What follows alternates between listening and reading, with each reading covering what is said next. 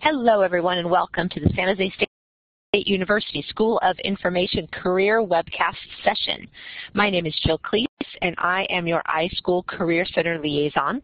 I will be your moderator this evening, so thank you so much for joining me. We have the great pleasure to have iSchool alumna Rosanne Macek with us tonight to share her expertise on what it's like to work in a public library today. So I think we're ready to get started, and I'm going to hand this off to you, Rosanne, so go ahead and take it away. Great. Thanks so much, Jill, and it's such a pleasure to be with all of you this evening, and I get to talk about one of my favorite things, what it's like working in a public library. So I was asked to first tell you a little bit about my background and my career path and how I got to where I am right now. So I am a three-time graduate of San Jose State University. For those of you who have not been on campus, that's a photo of the King Library. I got my BA in English in 1980, so a while back. I went right into grad school, got my master's in library science, and then I went to school much later and got a second master's in public administration. That was at the point in my career where I was making a transition from working in high tech to local government.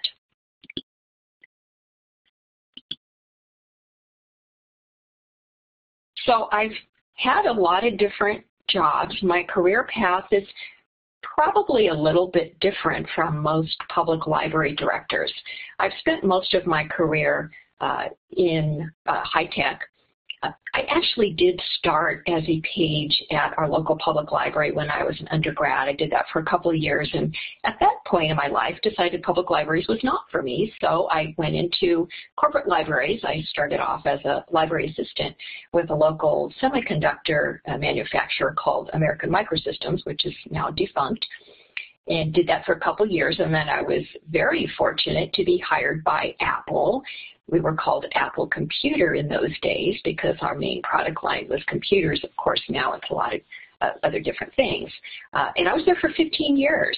I was responsible for providing library and research services across the company, but we reported into the advanced technology group. So this was the group of scientists who were looking way out in the future where technology was going. So it was really exciting to get to know them and see what they were working on, and actually seeing some of their ideas and prototypes are now things that we take for granted as far as technology. So in 1997, Steve Jobs came back to Apple, and Apple was really in dire straits. The company was about to go under, and that's not an exaggeration. And so Steve had to make some really tough choices, and he decided that Apple could no longer afford to fund long-term research. So my entire division of 200 people was laid off, but I was okay with that. I'd been there for 15 years, and I was kind of ready to do something else. So from there, I went to work for a small router manufacturer called Bay Networks. We were a small competitor to Cisco, and while I was there, we were acquired by Nortel, so we became Nortel Networks. Of course, we were 7,000 employees, they were 80,000 employees, and so a number of us on the Bay Network side were laid off, so I was there for a couple of years, then I got laid off again. Then I went to a small telecom market research firm called RHK, and I managed all the secondary research for them and client services and a few other departments. And then the telecom industry took a nosedive, and the company was acquired, so I was laid off again after 2 years. So after experiencing 3 layoffs in 5 years, I decided that I was ready to go in a different direction. And even though I had worked in non-traditional environments, I started exploring opportunities in academia and public libraries. And it was really hard to get somebody to offer me a job because all my experience had been in high tech, and they were having a little trouble seeing me actually working in a different environment. But one day I saw an email come through from the Santa Clara County Library District. They were looking for part-time substitute reference librarians, and I'd never been a reference librarian in a public library, but I thought maybe I'd throw my resume over there, see if anything happened. And they called me in for an interview, and I did terrible, but somehow they hired me anyway. I think maybe it was a mistake, but they did offer me a job, and it was fantastic. I got a chance to see if public libraries were for me and found that I really loved serving the community. So eventually I did get a full-time job with them managing children's services in Morgan Hill. Eventually I managed the Morgan Hill Library for them. Got to work as part of a team to build a new library for Morgan Hill, which was the greatest experience. Just bringing a new library building to a community is just wonderful. And then the county librarian asked me to go manage the Cupertino Library, which I did for a couple of years. So I was there for about 8 years, ready to try something new. So I was very fortunate to be hired by the city of Mountain View as their library director, and that's where I work right now. And when I finished my second master's in 2011, I had a great experience. I was glad to have the degree finished, but I found that I was really missing academia. So I sent an email to Dr. Main and said, what do you think about my teaching? And she said, sure, would you teach 210? So I've been doing that for about 3 years. In fact, I think I see a couple of my 210 students on the list there as attending. So hi guys, it's nice to see you in a different environment. Thanks for joining us today. So that is a little bit about my background and my career path. And I would like to find out a little bit about all of you. So if you are in your first year in the iSchool, why don't you hit the little hand button and we'll see how many newbies that we have. A few. Well, welcome to the program. As you get started, I think you're going to have a wonderful experience. And how many of the attendees are getting close to graduating maybe in the next semester or two? Why don't you hit the hand button?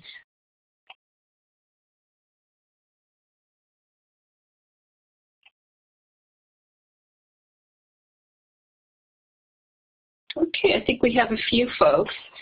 And how many of you are currently working in a public library?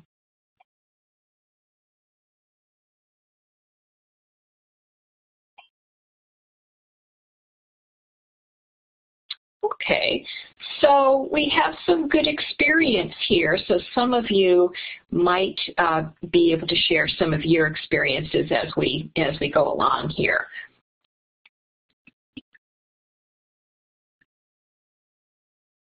So let me tell you just a little bit about Mountain View, where I'm currently working. I think I mentioned I've been there for about 6 years as the library director.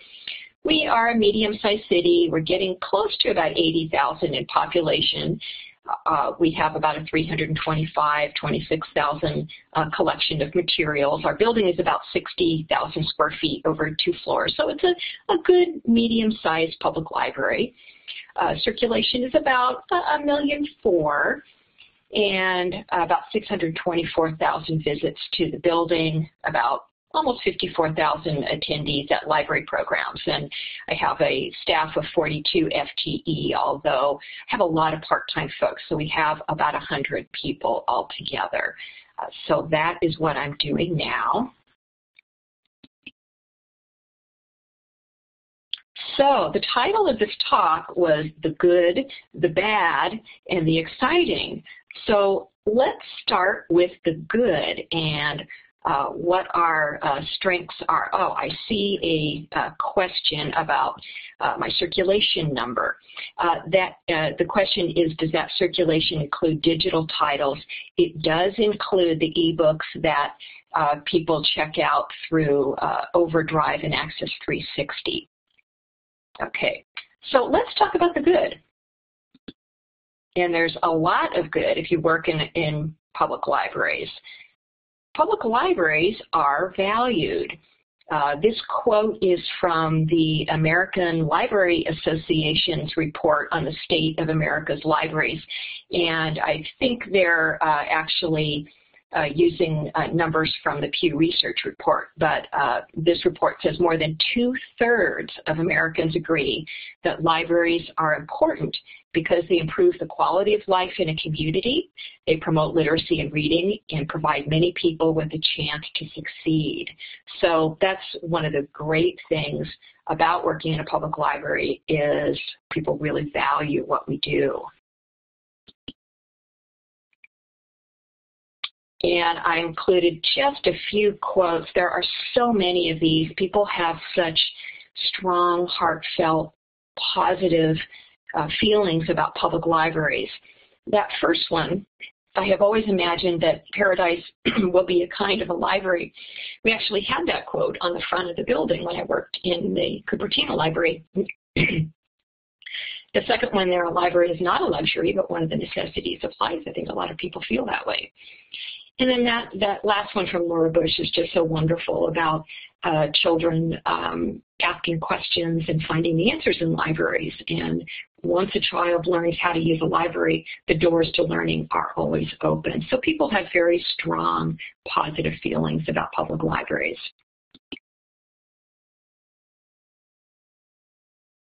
And people really use public libraries. These numbers are from the Institute of Museum and Library Services. They're a couple years old, so I'll be interested in seeing what the current numbers look like.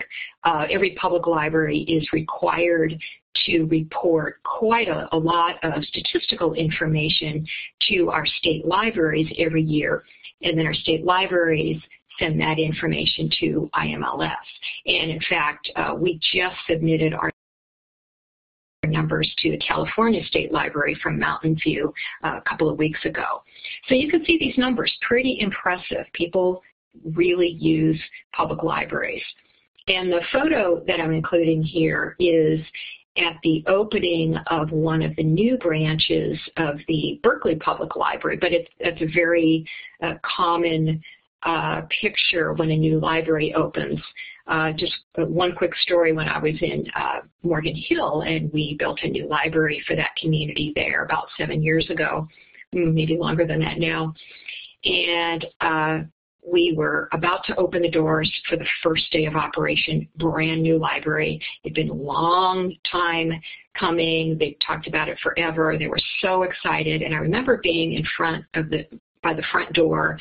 I was standing there with the county librarian and members of our board and the mayor, and we had this ribbon in front of us, and we were about to cut the ribbon and open the doors to the library. And when we cut the ribbon, this mass of people came toward us, and we almost got trampled. I actually was pretty scared. There were so many people wanting to get into their new public library. They were so excited. And Americans still read. Now, there's some numbers in current articles that maybe that's starting to slip a little bit, but Americans still read books. And one of the things that's been surprising to me, when a couple of years ago Amazon announced that they were selling more ebooks than print books, I just couldn't believe it. It was such a shock to me. And so 2-3 years later, I thought we would have made much more of a transition to ebooks, but that hasn't happened at the rate that I expected. There are still quite a lot of people who prefer print books. And then there was an interesting article in USA Today. I think it just came out actually today, talking about with so many people with smartphones that they're starting to use audiobooks more and more. So people still read, and that's very much associated with what a public library does.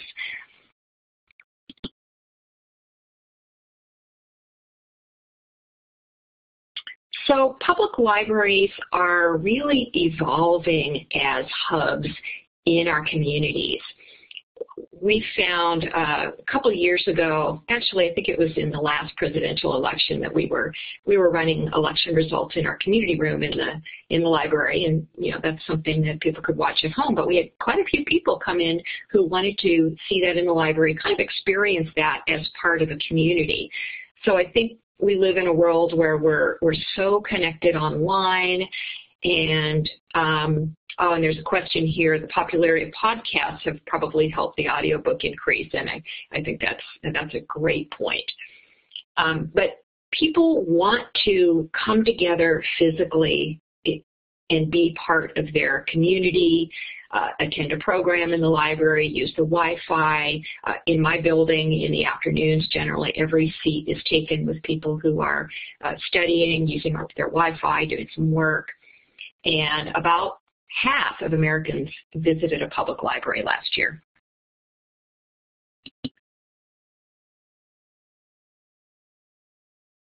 And libraries in the United States are seen as part of our democracy.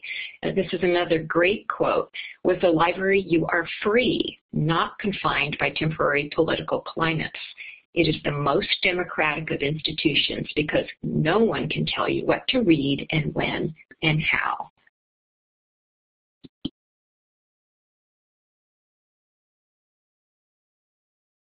The thing that I like, one of the many things actually that I like about working in a public library is that we make an impact in our communities every single day.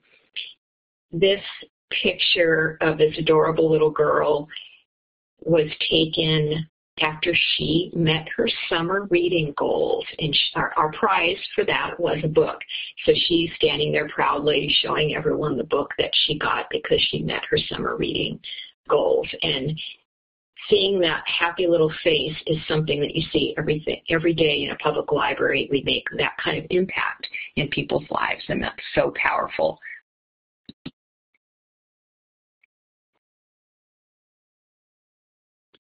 And libraries are open to all. And this quote from Lady Bird Johnson, perhaps no place in any community is so totally democratic as the town library. The only entrance requirement is interest. And the statement at the bottom is actually from me. When I talk to people about working in a public library, I say, the beauty of public libraries is that we are open to everyone. It doesn't matter if you're rich or you're poor or you're an immigrant, or you don't have to take a test to come in. You don't have to have a license. We are open to absolutely everyone, and I love that. The challenge of public libraries is that we are open to all. So let's get on to the next part of my presentation. So we talked about the good. I don't really like the word bad, so let's say the challenging parts of working in a public library. And there are a few.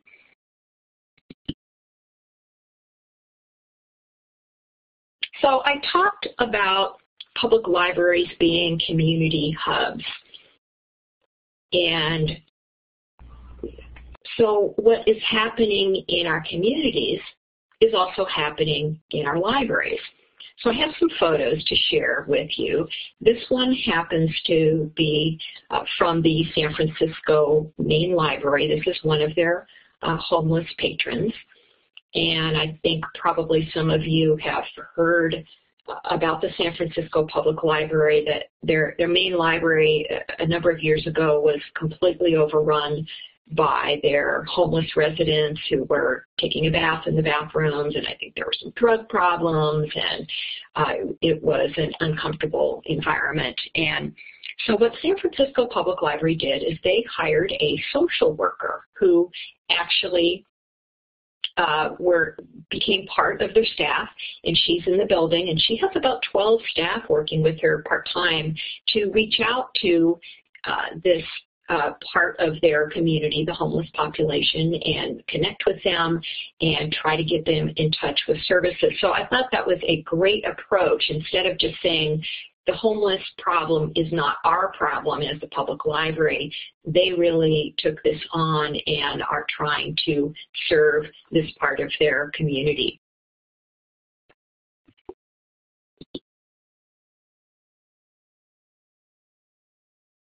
So again, what happens out in our community happens in our library as well, and we deal with, let's see, it looks like we have a question here. Do you remember when the San Francisco Library hired their social worker? You know, I want to say it was probably 4 or 5 years ago. And I remember it was big news at the time. They were probably the first public library in the country to hire a social worker to be part of the library staff. I heard her speak a couple of times. She is phenomenal, and she does such good work there. And we discussed the idea in Mountain View, but we don't have quite the level of problems. We do partner with our local community services agency to come in the library periodically. Ooh, what is one of the craziest issues you've had while working in a public library? Well, this is a great point in the presentation to talk about that, because we're talking about behavior issues on this particular slide. So I can tell you in the past year, well, we deal with medical emergencies, and I just love our first responders. They are there when we need them. So we've dealt with a number of strange medical emergencies. Because the library is open to everyone, we have a lot of different backgrounds, a lot of different personalities. So sometimes there's conflict between people who are in the building and they don't always get along, and we have to deal with that. People who don't want to pay their fines and yell at staff about that. If you can imagine all the kind of behavior issues that are out there in the community can happen in a public library as well. Oh, how great. Someone is sharing a video about the social worker in the San Francisco Public Library. Take a look at that. It's just really a phenomenal program. Probably most public libraries don't have the large number of homeless populations like they do in San Francisco, but it's something that we all deal with. And I certainly have a few regular homeless folks in Mountain View, and generally I don't have any problems with them. They come in and they use the library appropriately, but they make other people uncomfortable, and that's always a challenge. I've had people come in my office and say, you shouldn't let the homeless people come in here.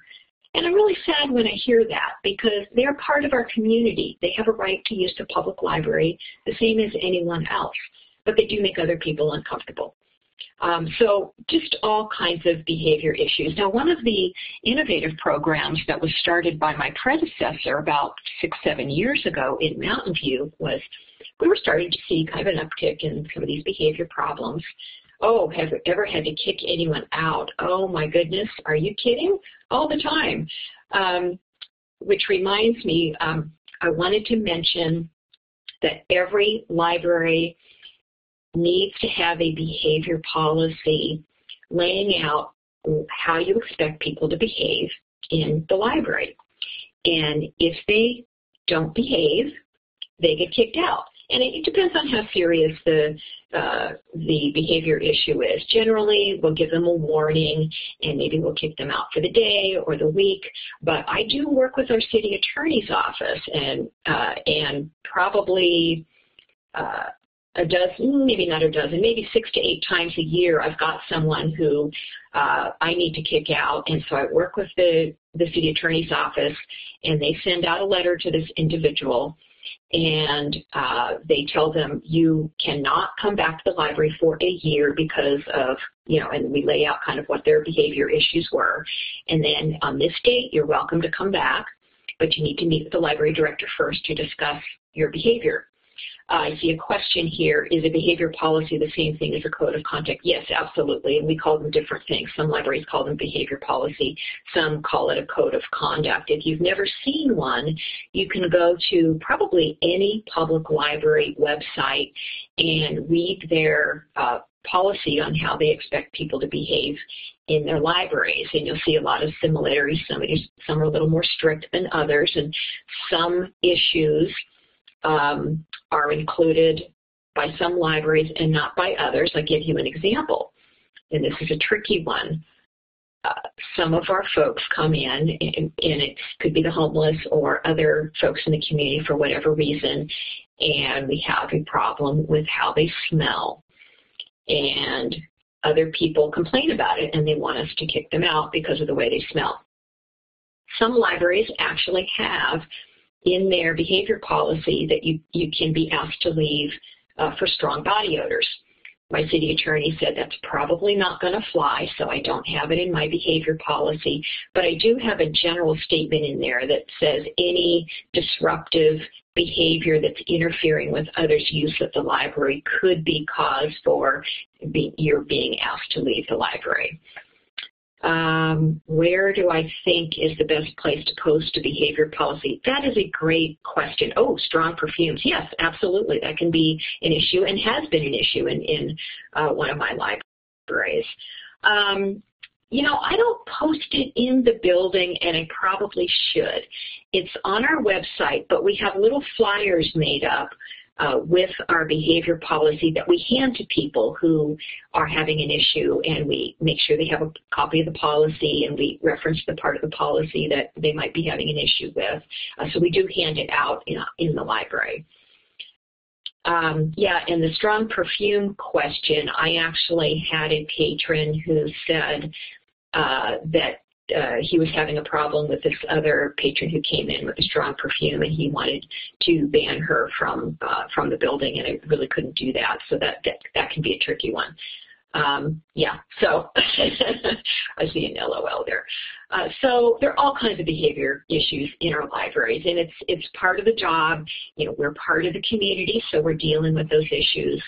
But I would say 95% of the time, everyone behaves themselves. And that's actually amazing to me, given the large variety of people that we see in our buildings every day.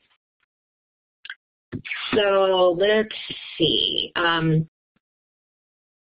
have one more community issue. So can anyone guess what community issue is represented by this photo? If you have a guess, go ahead and type it in the chat box there. Service dogs, pets, service animals. Well, service animals is a great, bringing pets in. Yeah, so it looks like service animals and pets. And certainly those are issues. Service animals is an interesting one. Actually, that's not the right answer, but I'll get to the right answer in just a second. Service animals can be tricky. The law says you cannot ask the person for any documentation that the animal is a service animal. So I've been working with our city attorney's office on how to deal with this issue. People will bring, say someone comes in with a dog, and these days often they don't have any kind of identification on them. It used to be they'd wear a little thing on their back, and it was very clear that they were a service animal. But often that's not the case anymore. So someone comes in the library with a dog. What do? Yeah, people who fake it. Well, the law is we cannot ask them if it's a service or ask them for documentation. So what we do in my library with advice from our city attorney's office is we will go up to the person with the dog and we'll say, I'm really sorry, but you're not allowed to bring your dog into the library. So sometimes that, you know, if it's just them bringing their pet in, that they say, okay, you know, we'll go. If the person's response is, oh, this is a service dog, then we're done. We have to take their word for it. And I know that's really frustrating for my staff because I think not everyone is legitimate, but legally we cannot ask for documentation. We just have to take their word for it. Although my city attorney has told me the only animals, and this is probably just California, so it might be different in other states, the only animals that qualify as service animals are dogs and small horses. So I'm telling you, I cannot wait to see a small horse come through the front door. I told my staff, if that ever happens, come get me because I want to see it. So service animals are tricky. But getting back to this picture, no one guessed the answer to what community issue is represented here. And the answer is bed bugs. These happen to be bed bug sniffing dogs. So some of you may have heard. I know, ew. I was going to include a picture of a bed bug, but I thought that was too disgusting. So I'm including a picture of Molly on the left there and Buster on the right. So, yeah, you see somebody has heard of that. It's come up in some of our neighboring libraries in the Bay Area. I know it's a, thank you for not doing that. I guess she's referring to the picture of the bed bug. Yeah, they are kind of disgusting. I know it's a big issue in libraries in New York. I have a colleague who works there. We've been very lucky in Mountain View. We have not had a problem with bed bugs. Until a couple of weeks ago, we had a patron come out of the restroom and go to the reference desk and say, I found a bug in the restroom, and I think it's a bed bug. She took a picture of it. I was on my way home, and my staff is madly texting me. And then my staff, thank goodness, went in and captured it and put it in a plastic bag. And they texted me and they said, maybe we have a bed bug here. And, you know, people tend to panic and it turns into a big PR nightmare. And they go, what do we do with it? It was 6 o'clock at night. We weren't going to get anyone out to help us with it. I said, well, put the critter in my office. I'll take a look at it when I get in the morning. So I got in the morning, got out my magnifying glass. I looked at it. I looked at pictures I had of bed bugs. It really looked like one to me. So we had our pest control person come in, take a look at it. He said, yep, you got a bed bug. So here's a comment. We check all of our book donations for bed bugs as well. So that's a great comment. So we had a bed bug, but only one that we knew of, but we didn't know. So the pest control guy went into that restroom, treated the ground, but we didn't know if it was beyond that. Didn't realize bed bugs liked books. We'll talk about that in a minute. So the pest control guy said, I can visually inspect the building, but you know, I can't guarantee 100% that I'll find them if you have them. So really the only way to know for sure is to bring in these dogs. They're specially trained, you know, kind of like dogs that smell for drugs. They smell for bed bugs. And so they came in one night last week at 9:30 after we were closed. So I stayed late because I wanted to meet these dogs and I wanted to see how they worked. And so their trainers showed me, they brought in a little container of live bed bugs and they hid it. And they showed me what the dogs do. So they go around and they sniff everywhere. And when they smell the bed bugs, they sit down. So immediately that's their signal that they found something. And so I watched them work in my building. They're just amazing. And luckily, they did find some more bed bugs in the restroom that they were originally found in, but nowhere else in the building, so we were able to contain that. But it's just one of the kind of challenging issues that we deal with when we're running a public building and we've got everyone coming in there, and sometimes these things happen. So the comment about bed bugs liking books, they don't really like books. They are nocturnal and they feed on human blood.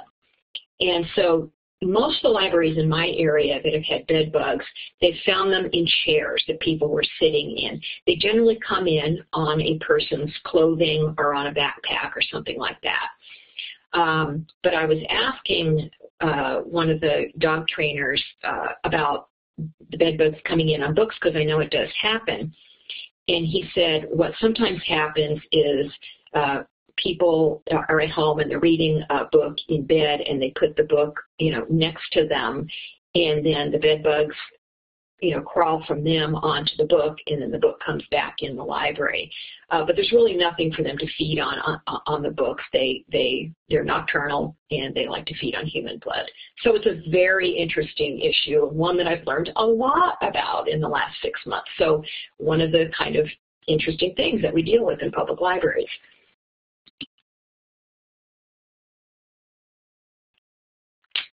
So the other thing I wanted to mention in the sort of challenging category is the use of public libraries is changing. There has been a dramatic drop in reference, and of course that's because people have access to so much information on the internet. So I teach reference. So this is something that I'm really watching and to see, you know, what does our role evolve into as reference librarians when fewer people are coming to us and asking for help in finding information, and we'll talk a little bit about that. Yes, Google, of course. And of course, Mountain View, where I work, is home to Google. So we are very much aware of Google.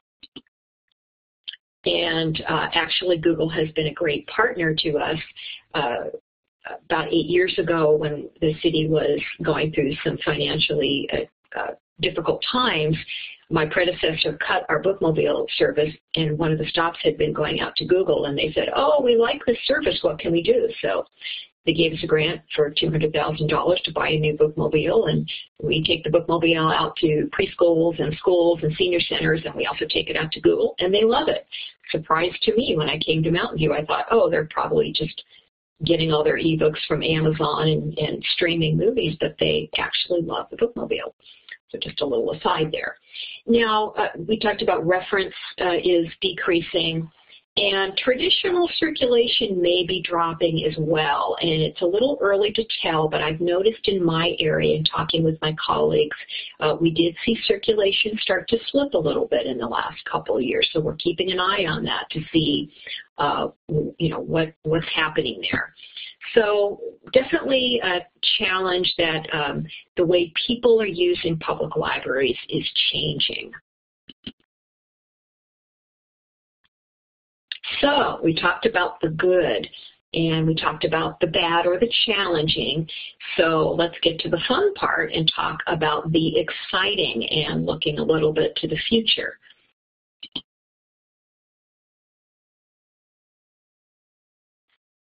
I think it's going to be important for us to embrace our role as educators. One of the statistics that we track that is going up pretty dramatically is the number of people who are attending a class or a program or an author program at our libraries. And people are really responding to that. Of course, that's because we're offering more of those programs in many libraries, but people are really coming out for those.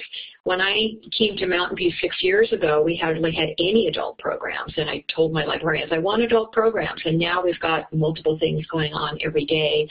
I have council members come up to me at community events and say, you guys are doing fantastic programs in the libraries, and the community is really responding to that, and I think we need to embrace that role. We're about lifelong learning, and so that's shifting, and how do we fulfill that mission? And one way is to offer programs in our libraries, and we get the opportunity to teach classes and bring in community members who have expertise to help us teach classes.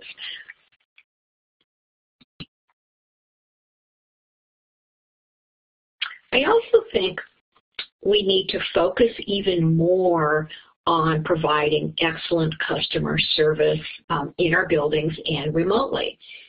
One of the assignments, I see a question here. Program attendees, do they actually check out books related to the program? That's a great question, and that's something they really promote. So if we're doing a program on a particular area, we'll bring in a cart of books related to that area. Like, for example, my assistant, who's very talented, also teaches a watercolor class in the library.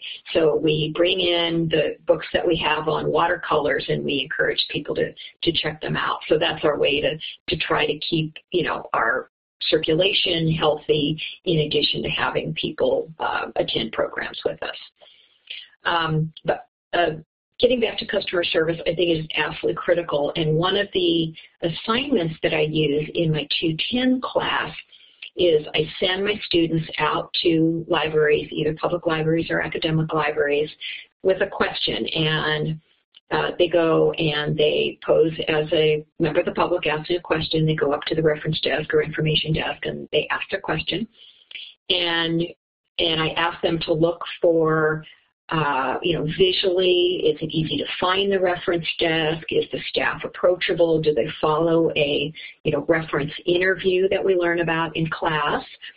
And to write that as part of a paper. And I'm actually disappointed that probably half of my students report pretty poor service. The librarian was distracted, they didn't look up from their computer, they didn't seem interested, they just pointed, they didn't go out to the stacks with me. And so I think we need to really focus on that so that every person who comes in our building leaves and thinks to themselves, wow, I got great service there, because that's our value add as public libraries. You can go on Google and do a search and get information, but you can go in a public library and you can talk to someone in person and receive that personalized service. So I think we need to put a little more effort into that part of what we do. And I have my students read articles about Apple's customer service. If you've ever been into an Apple retail store, boy, they know customer service. And in fact, my son happens to work at one of the Apple retail stores. They actually have a process that they follow very much like what a reference librarian follows when you're dealing with a customer or a patron to try to narrow down what their needs are. So I think we can learn a lot by looking at retail and how they provide customer service.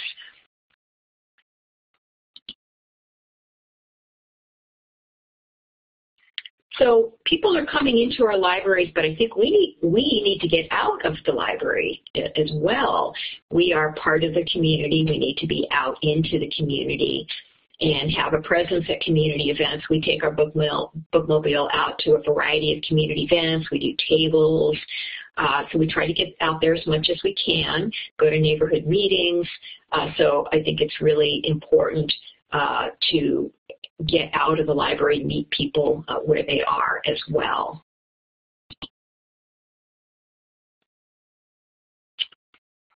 We are really good at counting things. And I think that's important, but we need to move from outputs to outcomes.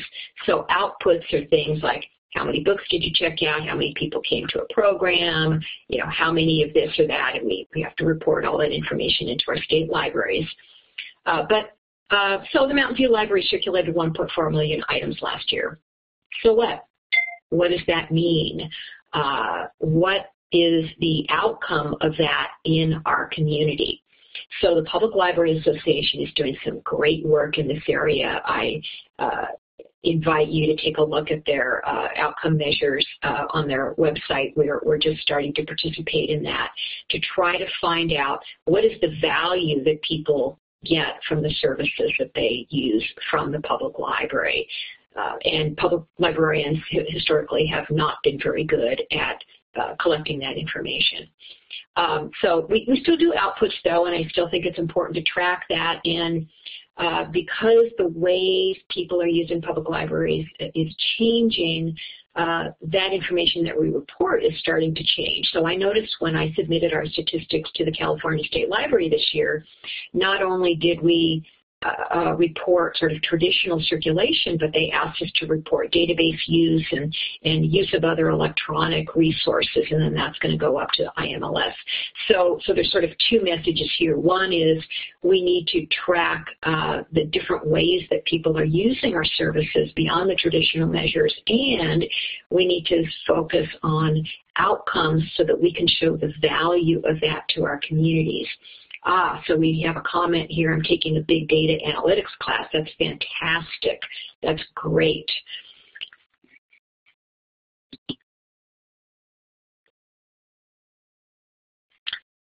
I think it's critical that we align our services with what our community needs. We can say, oh, we're a public library, we're going to do X. But if the community needs other things from us, I think it's really important to respond to that. So Pew Research, and I'll give you some citations at the end. Pew Research has done some great, very interesting research projects about public libraries. And in their latest report, IMLS, I'm sorry, we have so much jargon, Institute of Museum and Library Services at the federal level. So when we report information to our state libraries, that gets rolled up to the federal level. When Pew asked people what they would like their public libraries to do, 80% of them said offer programs that teach digital tools. 80%, that is huge. We need to take advantage of that. And by that kind of response, people are seeing us as having some expertise there. So we really need to respond to that. I'm the director, so I don't get to work the reference desk all that much anymore, but I do a Sunday rotation when I can. And the last time I worked Sunday afternoon, on the reference desk, most of my activity was people coming up and, holding their iPhone or their iPad or their Android, Samsung or whatever, and going, how do I get ebooks on here? So we really need to respond to that and embrace that role. People want more spaces for reading. They like to come in and read and use our Wi-Fi.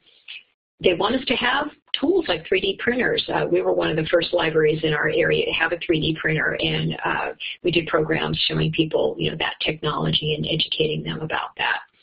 Now, the fourth bullet is interesting. Only 24% of the people who responded to Pew's survey said that they thought public libraries should move the print books to make room for some of these technologies that they want.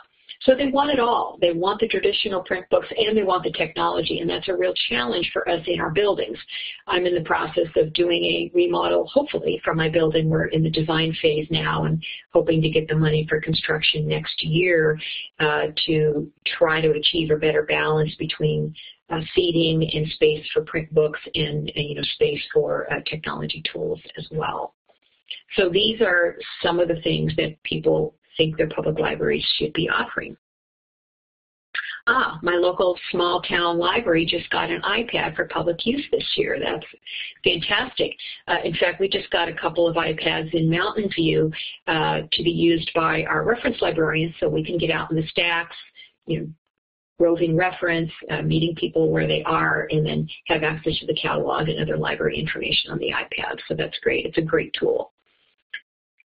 So here are some opportunities. There's so many ways that we can fulfill that mission of public libraries of supporting our communities with lifelong learning.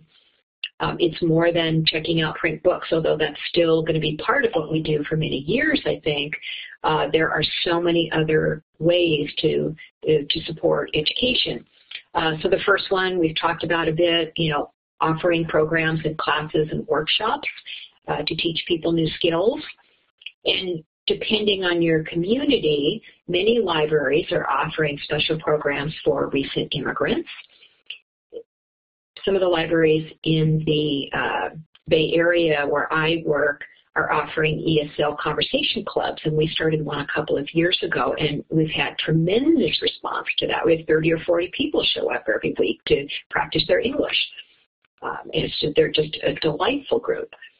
Reader's Advisory is something that's a traditional library service that I think we could expand. One of the things that I do in my email signature is I list the books that I'm reading, and I just thought that was kind of a fun thing to share.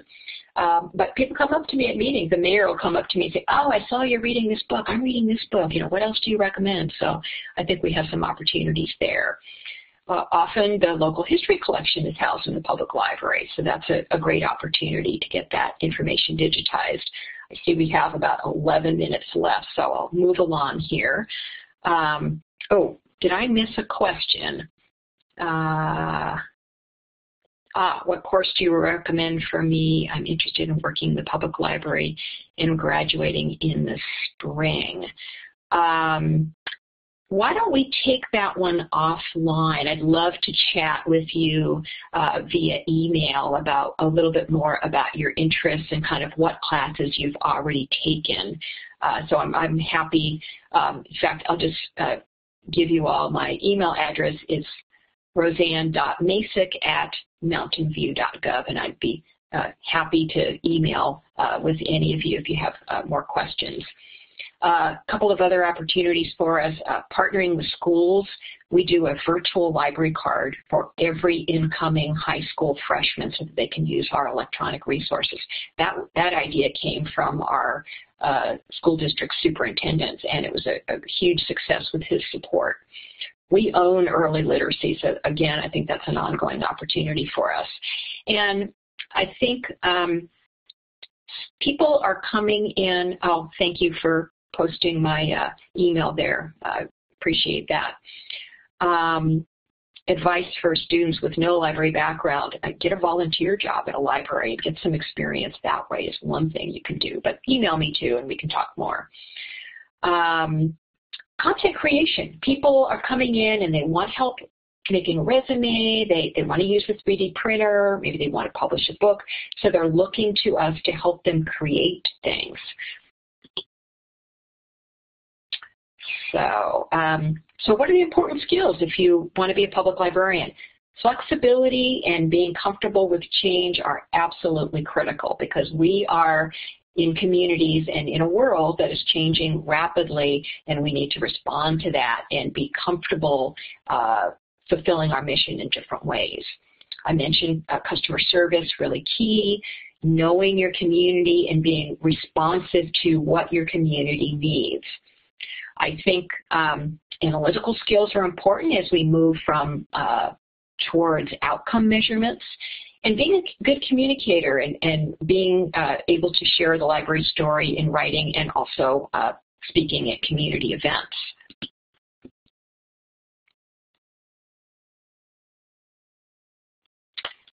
So I will wrap up, and then I think we'll have time for a few more questions with this quote. If you do not change direction, you may end up where you are heading. So I'll let you think about that. And then I wanted to give you some suggestions for reading, and I read these 3 publications as I was putting this presentation together and kind of thinking about how the public library is changing. So these 3 publications are very, very interesting. So that is the end of my prepared presentation. I think we have about 6-7 minutes. I'm happy to answer, try to answer any other questions that you have.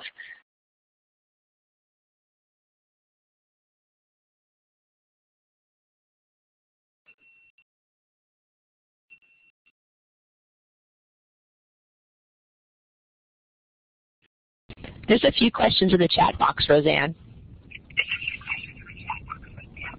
Let's see, what did I miss? I was trying to catch those as I was going along. I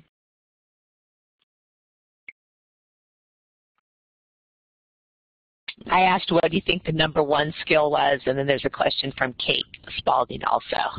Okay, let's see if I can.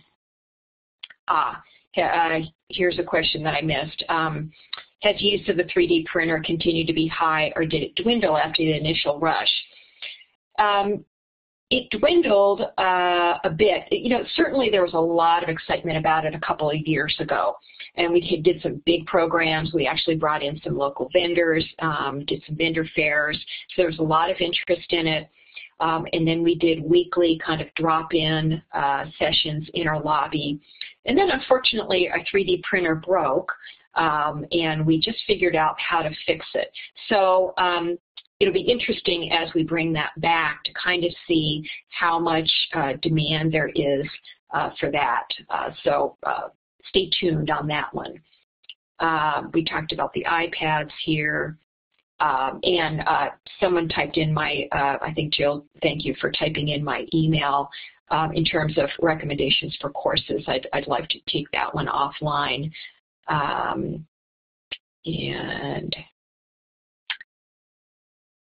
Here's a comment of someone else doing a ESL conversation club. It really is an absolutely delightful experience. We did a scavenger hunt with them and sent them all around the library so they could get to know the library, and one of their stops was the director's office. So I got a chance to meet them, and I asked them to tell me about public libraries in their countries, and none of them reported having anything like what we have here in the United States. They just think it's the greatest thing.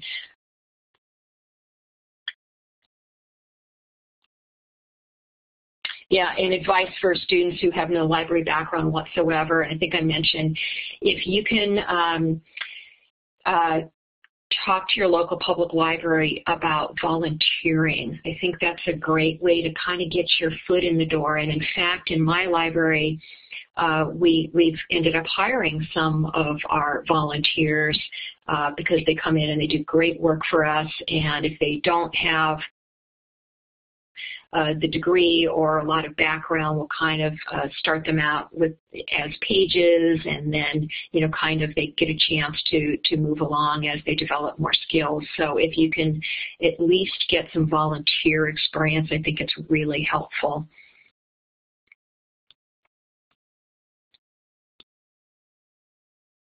So the number one skill for working in a public library, it's really hard to pick just one, but I think I'll say there's two things that I think are really important. One is that community element and really knowing your community, being part of the community. And that flexibility and getting comfortable with change is really important as well. Because if you, you know, when I think about the different jobs that I've had in public libraries, the job that I was hired to do changed so much that the job that I had by the time I left was completely different. So you absolutely come in with basic skills, things that you've learned through your program here. But over time, those skills need to change, and you need to learn new things, and you need to be, you know, changing direction. So I think that's really important. What do I find that many applicants are missing when we hire?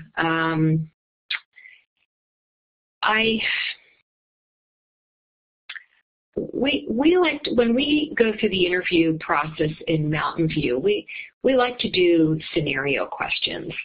And generally our scenarios are around customer service. We want to get a sense for how this person is going to relate to the public in a positive way. We do scenarios about challenging situations because, as we discussed earlier, we have them. And does the person have the presence of mind to be able to deal with a difficult person and still be calm and respectful? So those are, you know, two of the key things that we are looking for when we hire folks. Let's see if I...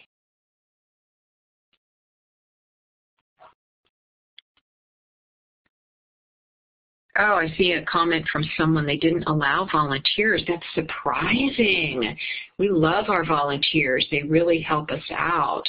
Most libraries do have some kind of volunteer program. I mean, of course, if you can get a part-time job, even, you know, coming in as a page shelving materials in the library can be a way to get your foot in the door.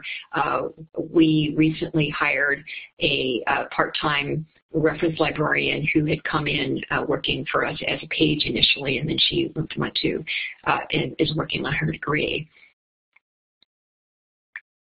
So here's a comment from someone who recently began volunteering at their neighborhood library, which is fantastic. It's a great way to get some experience and to see, you know, what working in a public library is really like. I have an interview for an aide job. So I'm assuming this is kind of the entry level where you're going to be out there shelving books. So advice for that. Well, we actually do a test in Mountain View. So we test to make sure the person knows how to put things in alphabetical and numerical order. So that's sort of the first hurdle that you probably have to pass in most libraries. And then from there, I see we're at 6:30. So I guess we need to stop. It has been such a pleasure talking about public libraries with you all. Now you have here my email address. I'd be very happy to have you contact me in Mountain View if you have more questions. And if there's anything else I can help you with, please do call on me. Thank you, Roseanne, very much. This is Jill. Thanks, everyone, for joining us tonight. Excellent information. It sounds like we could have kept this conversation going for a long time, so do follow up with Roseanne if you have additional questions. Thanks, everyone. Good night.